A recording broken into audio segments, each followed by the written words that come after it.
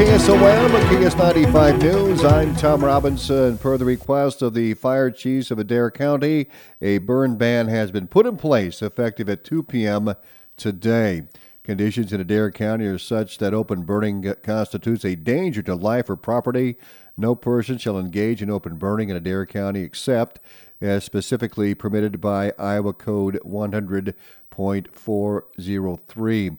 Any violation of the proclamation order is a simple misdemeanor. Red Oak Police investigate a two-vehicle accident at Elm and North 2nd Streets. Police say the accident happened at 2:30 p.m. on Tuesday. No one suffered injuries in the mishap, and the drivers drove their respective utility vehicles away from the scene. Authorities say 26-year-old Shelby Lee Ann Hunt of Red Oak driving westbound on East Elm Street in a 1995 Chevrolet Tahoe collided with a 2005 Ford Sport utility driven by 30-year-old Gregory Edward Nail of Red Oak, traveling northbound on North 2nd in the uncontrolled intersection. Both vehicles received minor damage. Police did not issue any citations. A Creston woman faces alcohol-related and assault charges. Creston police arrested 37-year-old Samantha Hayes at the lobby on Tuesday. Officers transported Hayes to the Adams County Jail on charges of public intoxication and domestic abuse assault. Authorities held Hayes on no bond until a magistrate judge could see her. The Harlan City Council reviewed and approved recommendations to authorize the Harlan Fire Departments to file an EMS service change of status.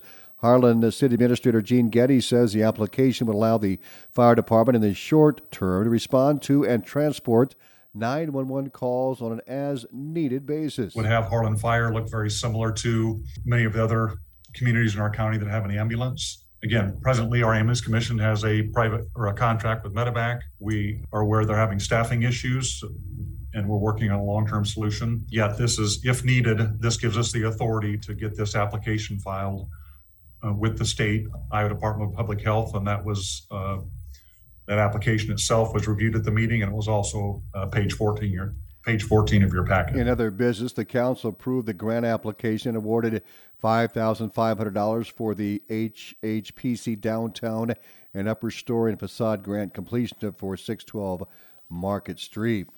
Well, the Adair County Board of Supervisors this morning approved participation in the Safe Streets and Roads for All grant application. Mandy Billings has the story. The new infrastructure law established SS4A with $5 billion appropriated in funds over the next 5 years. The program funds regional, local, and tribal initiatives through grants to prevent roadway deaths and serious injuries. Adair County Engineer Nick Kaufman. We already have the safety plan in place, so we're in better shape than most of the counties. I think we're one of, what is it, 57 maybe? Oh, you have the plan? But the plan's got to be modified also. Is this similar to what we used when we put the rumble strips on, with the money from that? Or? Potentially. Okay. In other activity, Nick Kaufman presented a proposal from COT Systems to digitize record books. The cost will be between $600 and $900. Kaufman then noted that north of Orient on Pinewood, the box culvert project is wrapping up and they should be ready to rock the road toward the end of the week. West 20 Jackson, the bridge is torn out and the road is closed. And some work will begin on G61 tomorrow, and hopefully they will start laying asphalt on Friday. The supervisors also approved a request from the sheriff's office to post a job opening to hire a jailer to fill a vacancy. I'm Mandy Billings reporting. And the LE20 bridge east of Audubon is finished. Bennett Blake has the good news. Audubon County Supervisors Chairman Doug Sorensen says the bridge has been closed since December. This will bring some cheers. LE20 bridge is completed, and there's some work going on right underneath the bridge, so they have to have a concrete pumper sitting there. And for that reason, they have actually left it closed for today. Tomorrow, the road will be open, and that's going to be a very happy event for everybody who lives out there east of Audubon. Labor shortages were just one of the many issues faced that caused delays. There were some delays with the approaches on it, because when they started putting approaches back, they found very soft, mushy soil underneath and had to excavate that, clean rock, and firm it up. And then there was then when that was being done, then the railing crew had left and went to Nebraska. We had to wait for them to get back to put on the guardrails. And so, yeah, there was a number of delays. But at the end of the day. Oh, and then there was a windstorm in May, I think, when they were forming up the deck. And they had it all formed up. Then a windstorm came and blew a bunch of forms loose. And that took about 3 or 4 days to get that all buttoned up and put back in shape. There is still a pilot car because of an asphalt project. However, that also comes with some good news. Due to river ruckus, the company that was doing it was working on Highway 44, and they had to pull out of there. So they're hoping to have our asphalt work from Audubon to the Guthrie County line done within about 2 weeks. So then we'll be all up and running on that entire stretch. The LE20 bridge is located east of Audubon on 190th Street or County Road F32. I'm Bennett Blake reporting. And bridge deck repair work on the Highway 25 bridge over I-80 in Adair County near Menlo will require closing north and southbound Highway 25 between Interstate 80 and Guthrie County Road F65 starting at 7 a.m. on Tuesday, August 9th until Thursday, October 20th, the weather permitting. The Iowa Department of Transportation's Creston Construction Office says during this project, traffic will be detoured around the work zone using I-80, Adair County Road N77, Antique County Drive, and Guthrie County Road F65 and Highway 25. The Council Bluffs Police Department says Madison Avenue will have hard closures from Timber Crest Drive to East Graham Avenue today to remove a tree. Please avoid the area and use alternative routes. The closure is expected to last most of the day.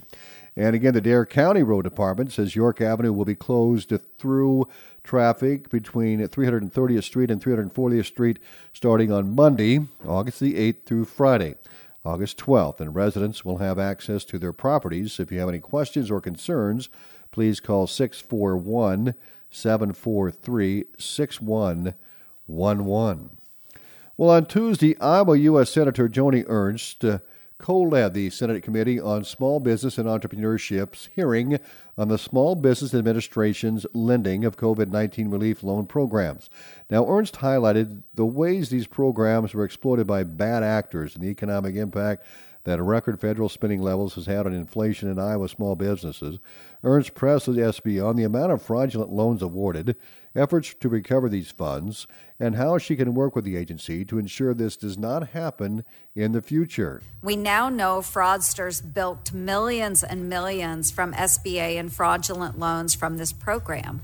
But as it transitions from supporting small businesses to servicing loans, I am concerned about the SBA's lack of attentiveness to ensuring law enforcement has everything it needs to pursue those who have defrauded the taxpayers. Senator Ernst says it is critically important to protect the integrity of the capital access programs that are intended to provide support to small businesses from fraud and ineligible distributions. She looks forward to working together in the future to ensure that taxpayer money is protected from fraud and that bad actors are held accountable.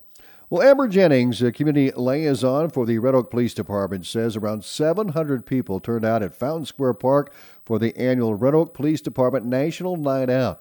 National Night Out is a community police awareness event held throughout communities across the U.S. Several different first responders come in, bring in their fire trucks, rescue. Several of the local businesses came down, had games, handouts.